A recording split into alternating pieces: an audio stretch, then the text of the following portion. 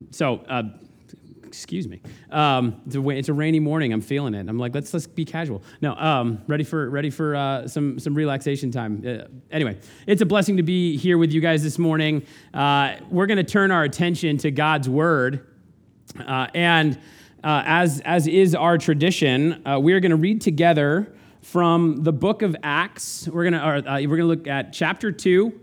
Verses 1 through 21, and we're going to read that together. So please join with me in reading from God's Word.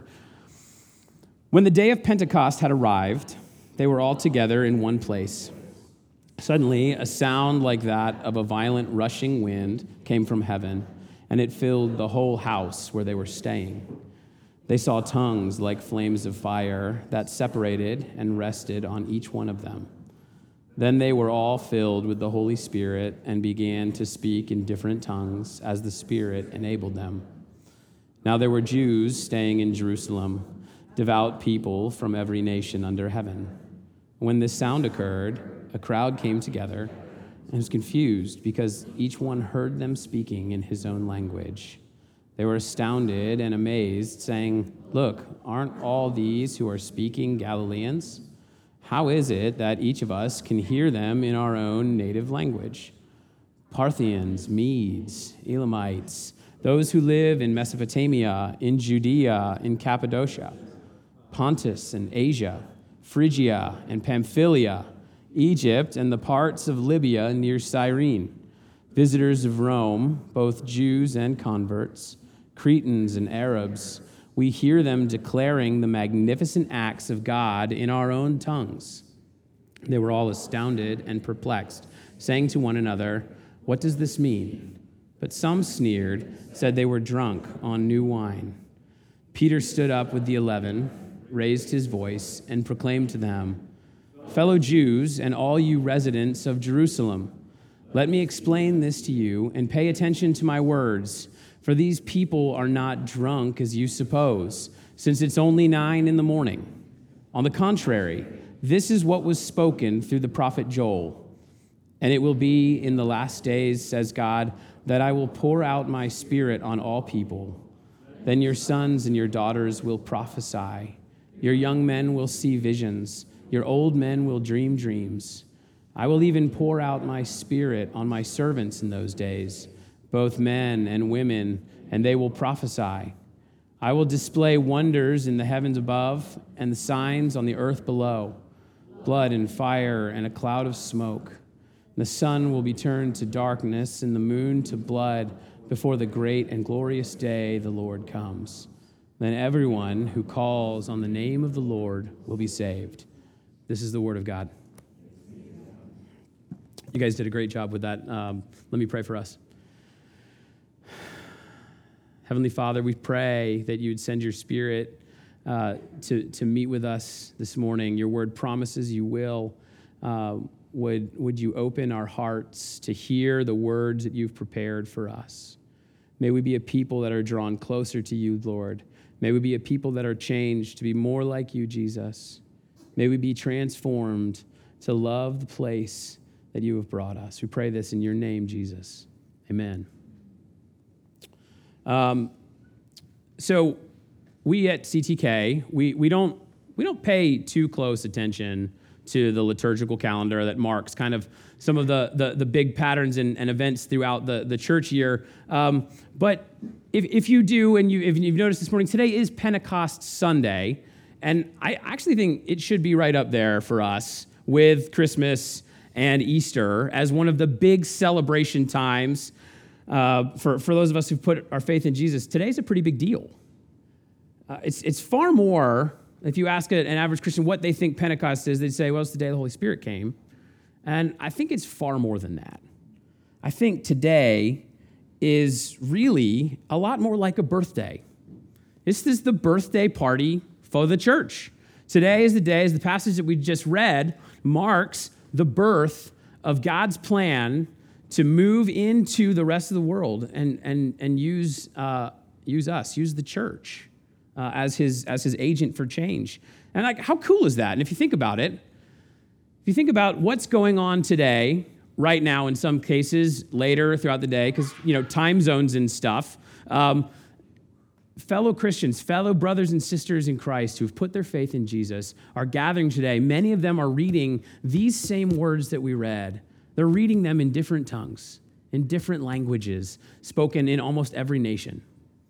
This is being celebrated in churches all around the world today because today's a big deal. Because God has done a magnificent thing, and it's worth celebrating. So, birthdays are kind of on my mind right now. Yesterday marked my daughter's 11th birthday. She gave me permission to share that news with you, so I'm not embarrassing her without her permission. And we had a house full of 11-year-old girls partying all afternoon. It was a great celebration. If you're a kid, birthday day is like the day of the year that you look forward to. It's the one day that you don't have to share. It's the day that's all about you. It's all about getting presents. It's all about you get to pick the dinner, the cake, everything like that. It is a fun day to be a kid. But I challenge that it might be more fun as a parent. I think birthdays are more fun for the parents of those kids because we've got a long view.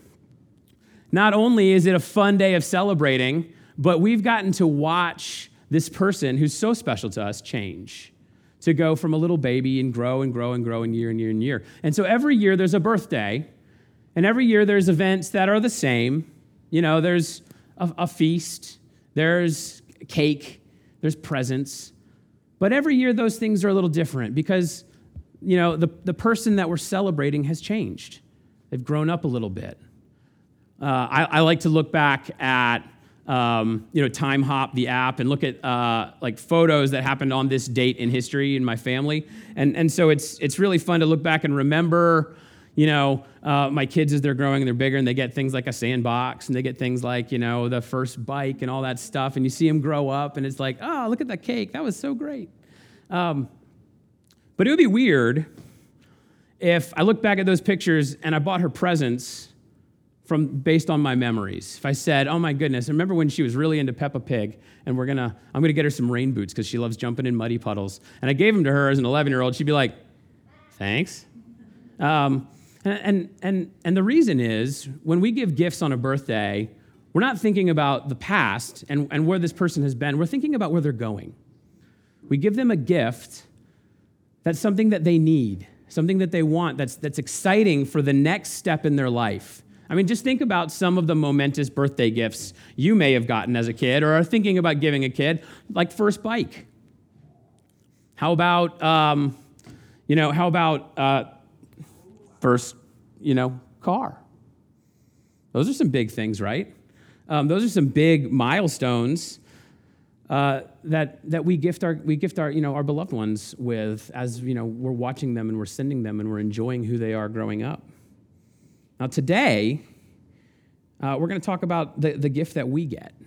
We're going to talk about the gift that we get as a church. And today, we're starting a new series. We're concluding, in one hand, a series that we've been talking about mission. As you may have heard, we've adopted a new mission statement, which is kind of an old mission statement that says CTK exists to develop disciples who delight in Jesus in worship, discover Jesus in community, and display Jesus' kingdom in our lives. And today, we're moving into what the Bible records is the beginning of the fulfillment of that mission. We're opening up the book of Acts for the summer, and we're going to be looking at stories from Acts to see how the church came from this tiny little insignificant movement in the ancient Near East and has gone global. It's expanded to this massive collection of people who've been changed by Jesus and celebrate what he's doing in his life. Now, for centuries, the book of Acts has been referred to as the Acts of the Apostles. And for sure, in this series, we'll take some time to look at some of those acts, those actions, the things that the apostles did in faith to advance the gospel and to share Jesus' love with the watching world. But the real hero of this story isn't the apostles. The real hero of the story is Jesus. And the gift that he sends to empower this movement, the gift of the Holy Spirit. So at Pentecost, God is showing us something really important. He's showing us that he is willing to partner with his people to bring about restoration in a broken world. Now, in a sense, he's always done that. He drew a really small nation and planted them at the crossroads of the ancient world. So everybody had to pass through and meet these people that were changed by God. But at Pentecost, he does something different. He puts his Spirit in us and sends us out. He sends us into the world. And so as we jump into the text today, as we jump into the story, I want to say we need to understand that there's a problem.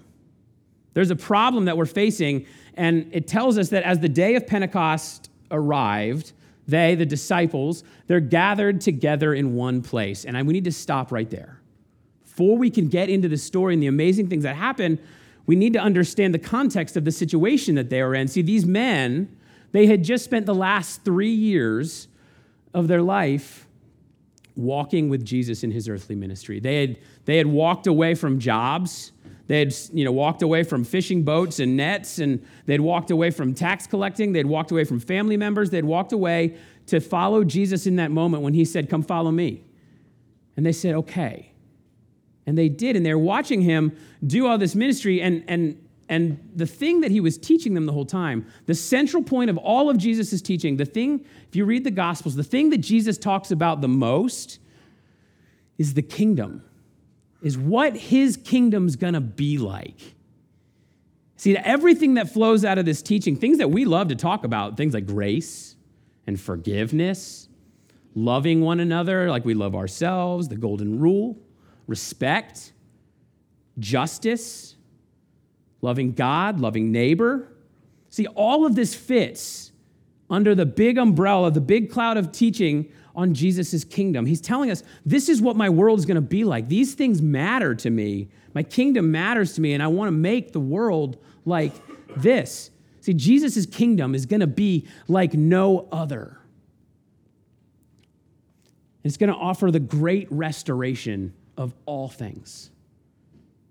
Now, after his death and his resurrection, Jesus, he spends 40 days with his disciples and says he taught them everything about the kingdom. 40 days with Jesus, and he gives them the full crash course. This is everything you need to know about the kingdom. But before he ascends into heaven to claim his throne, as he's departing, and he gives them final instructions. Now, for most of us, we're more familiar with the passage in Matthew 28, which is called the Great Commission. And spoiler alert, it's the blueprint for the words on the walls. We didn't make up this stuff. This came from Jesus. Jesus came near them and he said, "All authority has been given to me in heaven and on earth. Go therefore and make disciples of all nations, baptizing them in the name of the Father and of the Son and of the Holy Spirit, teaching them to observe everything I have commanded you. And remember, I am with you always to the very end of the age." Now, can you feel the weight of this? The Great Commission is really hopeful. It's really beautiful.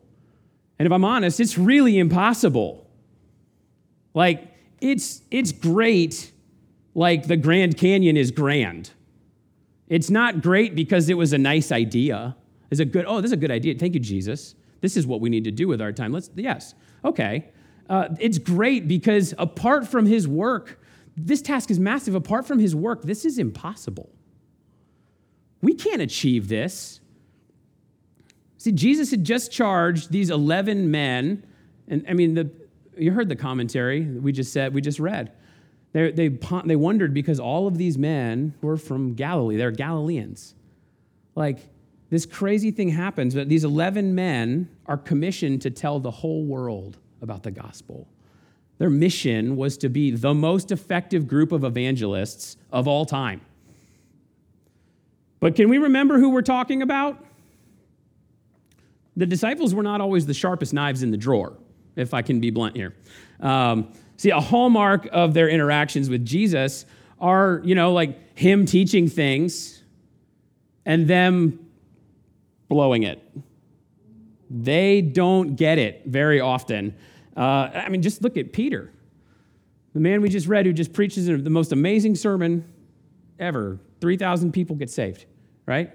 So Peter is like the king of open mouth, insert foot when he's walking with Jesus. Jesus is like, Peter, I got to teach you something. I'll tell you something. I got to die. I'm going to lay down my life. And what's Peter's response? He's like, no way. They're going to kill me to get to you, Jesus. That's right. I'm going first. They're not going to touch you. But where's Peter on the night that Jesus is betrayed? Where's Peter when Jesus is facing trial and is being condemned to a death on a cross? He's hiding in the shadows. His hood on, around a fire, hoping no one notices him, denying he even knows this man. It's these guys. These are the guys that Jesus says, you're going to be my greatest witnesses. You're going to be my ambassadors of this great kingdom. You're going to go and share all the glorious things that I've done. Why pick these guys? It's clearly not because of their skill as like orators or their influence, not how many followers they had or how nice they dress, not how much money they have. I think Jesus chooses them because they do get one thing right. He chooses them because they had faith. So no matter how big these guys screwed up in their efforts to follow Jesus, they did one thing right. They believed him. They trust him at his word. They believe that he's the Son of God and that when he speaks, he keeps his promises. And the fact that they're all still together, gathered together in this house after everything that they've witnessed is a huge testament to their faith. So they believe that Jesus is the way, the truth, and the life. They believe that God is at work undoing all the broken, undoing all the broken things in this world. They believe that Jesus has established his kingdom and he's not going to rest until every corner of this earth, every broken spot has been transformed by the gospel. They believe that he's going to use them to be a central part of his plan. And Jesus says, don't worry about the plan. I'm going to send you a gift. I'm going to give you the power of my Spirit. And you know what? I think they get it. I think they understood the assignment. For all the exuberism these guys felt about their zeal for sharing what was witnessed in the world, they had no more ability than you or I to change anyone's hearts apart from the help of the Holy Spirit. And I don't think I'm reaching too far this morning to say that we in this room understand the way these guys feel, maybe. Now, have you ever felt the tug on your heart, the call to share the gospel, the truth that's changed you with the people in your life, with your friends, your family, your coworker, people you sit next to at school, your neighbor on the other side of the fence, your roommates? And does it ever feel like that task is just too big? If you would close your eyes for a second and you picture with me the person that you would most like to see come to know Jesus, what's stopping you from telling them the good news that you have? If I'm honest with you, when I do this, it's my own small faith that holds me up. I listen to the doubts that whisper in my ear, things that say, well, they'll never believe. Do you even believe? They're just going to laugh at you. Your relationship's fine as it is. This is going to change everything. You don't need to do that. Not them. They're not your target. They're not the ones who need to hear this. And what do? If I can confess to you, be honest this morning, more often than not, I don't just shut that out and go charge ahead. I listen. And out of fear and shame and doubt, out of a lack of hope that I have, maybe it's a lack of actual love, I don't say anything. Just carry on. I believe that it's up to me to change their heart. But it's not. See, my job is to share the glorious things that I've witnessed, the way Jesus has changed me, what I've seen God do in my own life. I don't need to give that to them. I just need to tell them what Jesus is doing and allow for the Holy Spirit, this gift that we're sent this day, to do the work of changing their hearts. Now, maybe on the flip side of that, maybe you've been sitting here in this church and you've grown a little cold. Your faith feels a little cold, a little dry. I think a lot of us have been hanging around a church for a long time and thought, you know what? I got a pretty good idea about how we run this thing. You can't throw a rock in Raleigh and not hit a church. There's a lot of people in this city that do church, that know how to do church really well. But how many of us, when it comes to time to make decisions to go to church or get involved in a church, serve in a church, go on a missions trip with a church, trust the church with your money and your tithes and your offerings? How about standing up for injustice with a church? How about feeding and caring for the poor with your church? How about just being counted with the people in this room and being recognized as someone who goes to this church? How many of us earnestly ask the Holy Spirit to lead us and guide our decisions in that? An author, pastor in our denomination, his name is Paul David Tripp. He says the modern church in America has got a huge problem with what he calls functional atheism. We all know the right theology, but we function out of our own set of skills. We believe the Bible to be accurate, that faith in Jesus nets us eternal life, that sin is wrong. But our day-to-day actions play out as if we believe that there is no God. Tripp says we worry too much. We control too much. We demand too much. We regret too much. We run after God replacements too much. We do all these things because we have forgotten God's presence, power, and glory. CTK, what might it look like if we remembered God's presence, power, and glory? What would it look like if we waited on the Lord in prayerful anticipation that he just might act, that he just might keep his promises? See, I think one of the common misconceptions about this passage and about the disciples at this moment is that when the Holy Spirit comes, the disciples are hiding, cowering in fear behind locked doors, waiting for an angry mob to seize them and end their movement before anything else begins. But I don't think that's true. I don't believe that I'm reading too much into this text to say that their first act of fulfilling the Great Commission was to join together with their brothers and sisters and pray earnestly to receive the promised Holy Spirit that Jesus said he was going to send, the power for their mission. I don't think we need to hear their waiting as inaction. I think their waiting is a huge sign of their faith. See, in faith, these followers of Jesus are together in community with one another. They're praying and they're asking that Jesus will come and be the power to this impossible mission. They need the tool for the job. Now, when I was 16, I earned my beloved driver's license. So I'd like everybody else, I went to driver's ed. I did my hours and practiced driving the car. I scared my parents. I think there's still finger grips in the little arm above the passenger side window that I told my dad is not going to save his life. I passed my written test. I took my driver's test and I did not pass the first time. Turns out parallel parking's hard.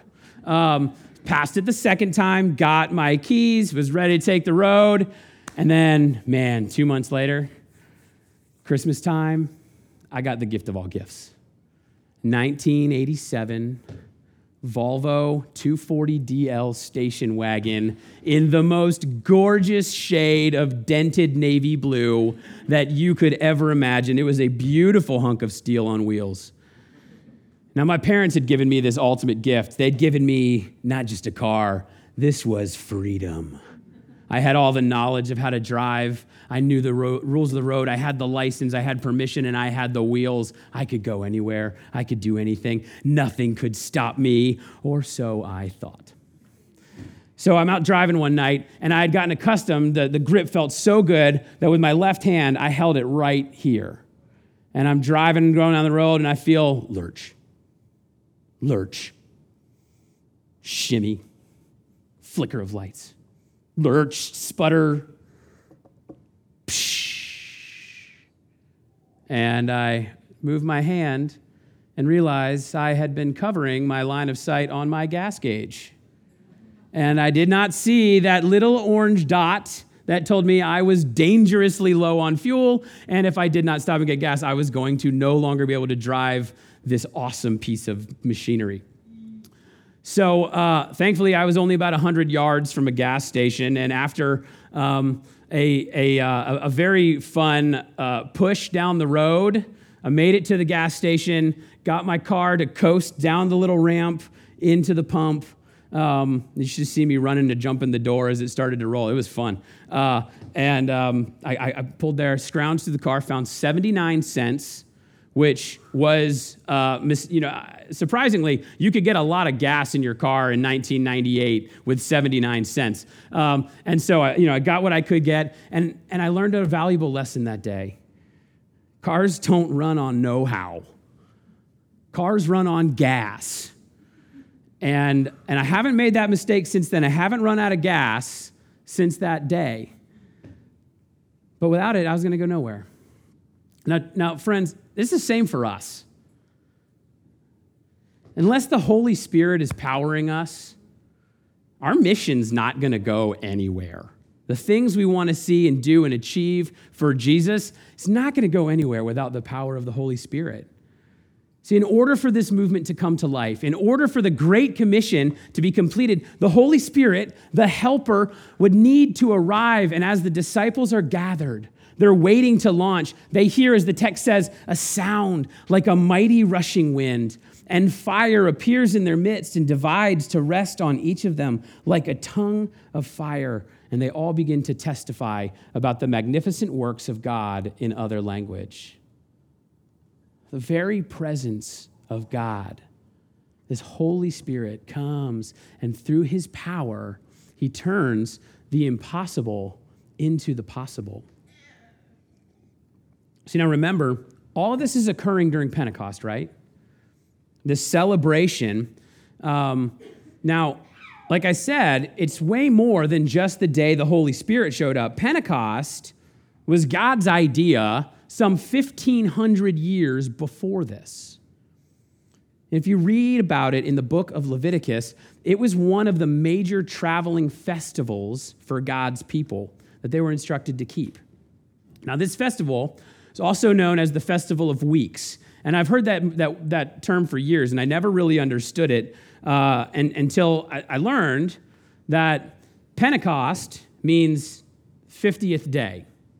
Festival of Weeks was a festival that was a week of weeks.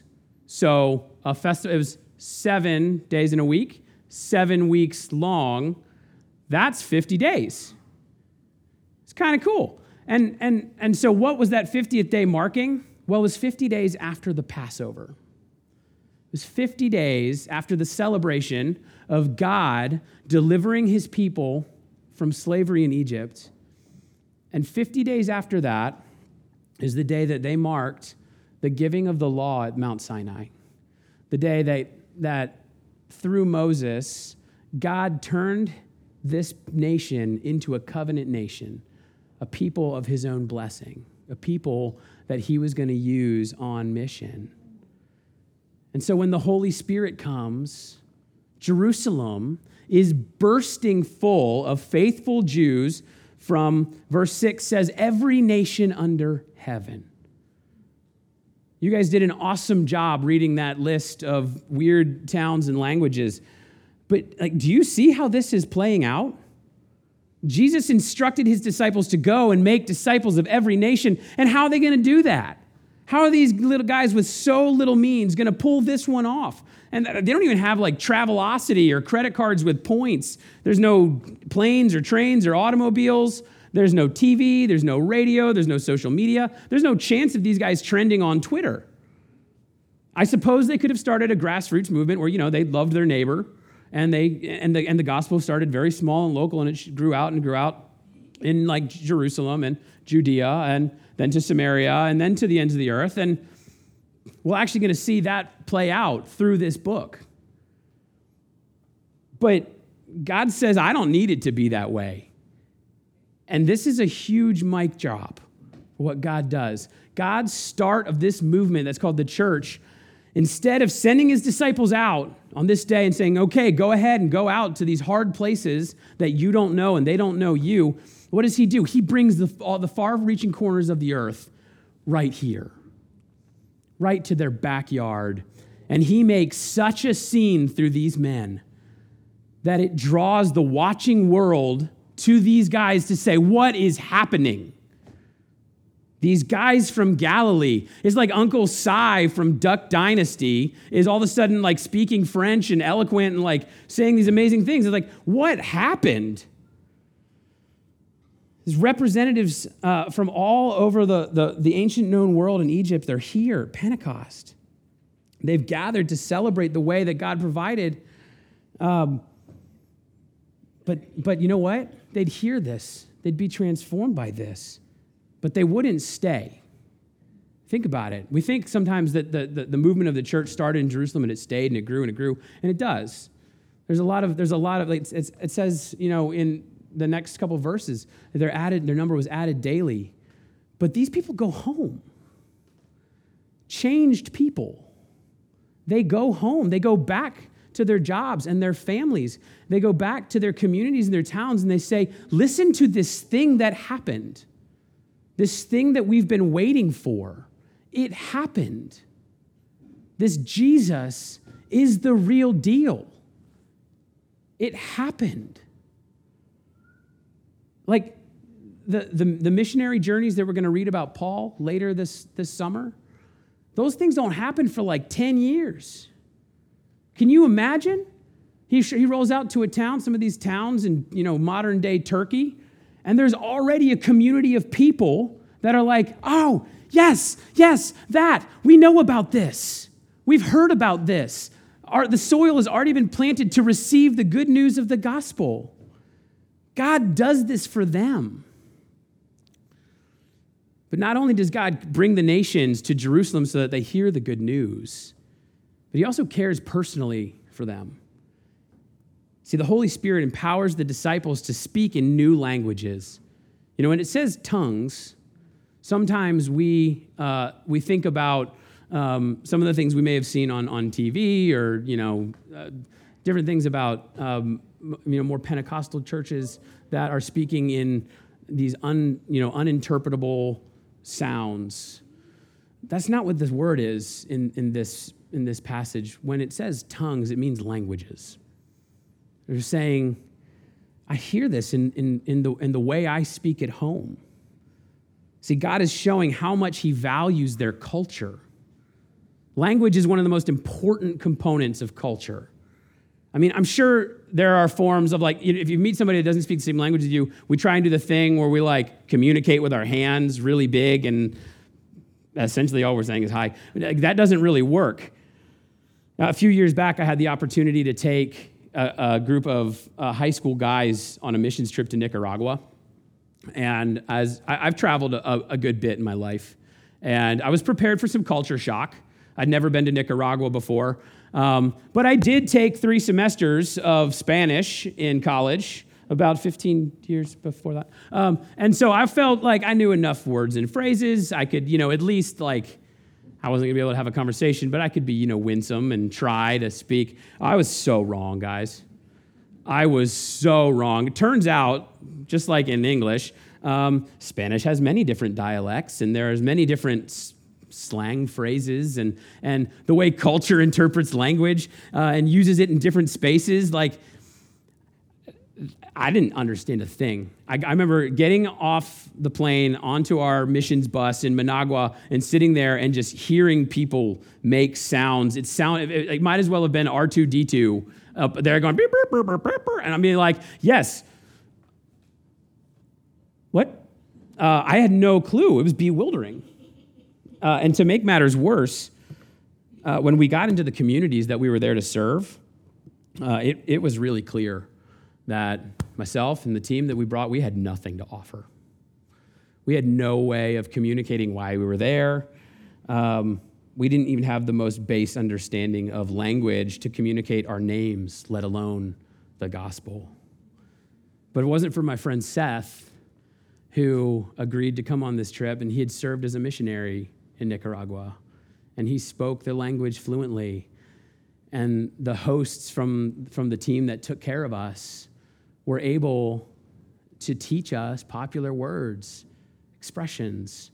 Were we fluent in Spanish by the time we left? Not at all. But we learned to say things like cool and hey, what's up? And popular phrases. And what was amazing is when we began to use the language of a culture, what changed was facial expressions. No longer was it that blank stare of like, don't know who you are, don't know why you're here. But it was, they recognized we were trying to learn who they were. We were not just a bunch of goofy Americans. I mean, we still were that, but we were seeking relationship. They weren't a project for us. They were people. And we had stepped onto their turf, into their world, and we shared our lives with them. The places where we saw the gospel flourish on that trip weren't any of the things that we had prepared for or the programs that we had thought would make a difference. It was through common shared experiences. It was through good meals. It was through inside jokes. It was through working side by side on a construction project, mixing concrete by hand, hiking in the jungle, playing Uno by candlelight. These are the places that we saw God at work. These are the places where we hope our friends' lives were changed, but we know our lives were changed. Because God cares about culture. And because language and culture are the foundation of relationships. So if you in this room call yourself a believer, can I ask you something? How'd you become a Christian?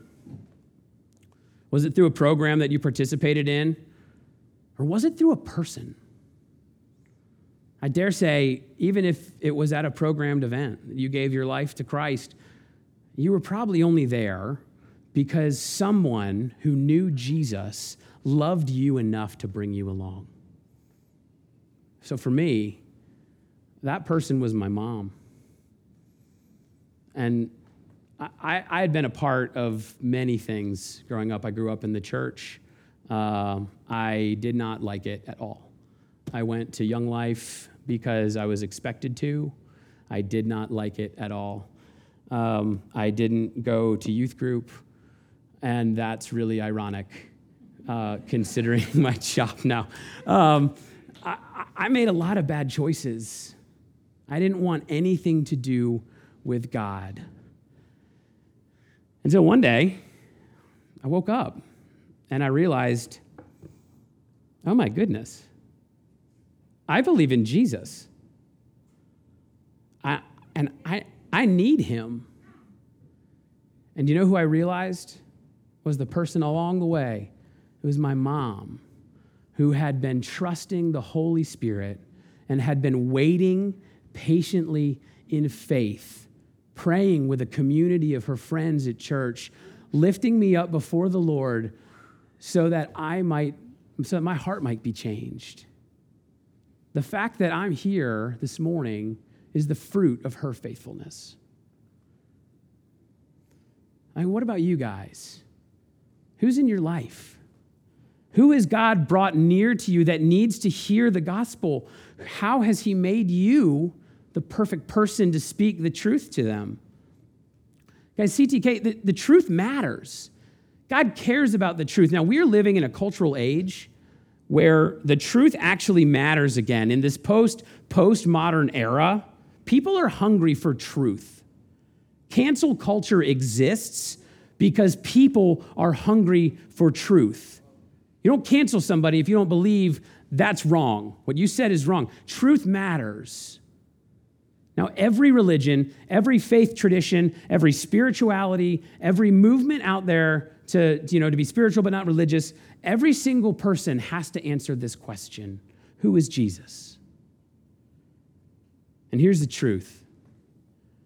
Jesus Christ is more than a good teacher. He's more than a good man. He's more than a wise leader or a prophet. He's more than a spiritual guru or a religious sect leader. Jesus Christ is God himself. And he would come to us, to our culture, on our turf, and he would lay down his life for our sins so that we could once and for always be restored to God. If we call on the name of Jesus, as this passage says, if we repent of our need of him, then salvation is ours today. And the same Holy Spirit that filled these men, friends, it'll fill you. And it'll fill me. And he invites us into partnering with him to go about his work of restoring the kingdom. So friends, here's my challenge for us as a church. As we're entering into this series, we're calling the series Jesus for Everybody, because really that's what Acts is about. Jesus not just for a few, but for everyone. Who is God calling you to go share him with? Who are you going to go tell the good news of the gospel?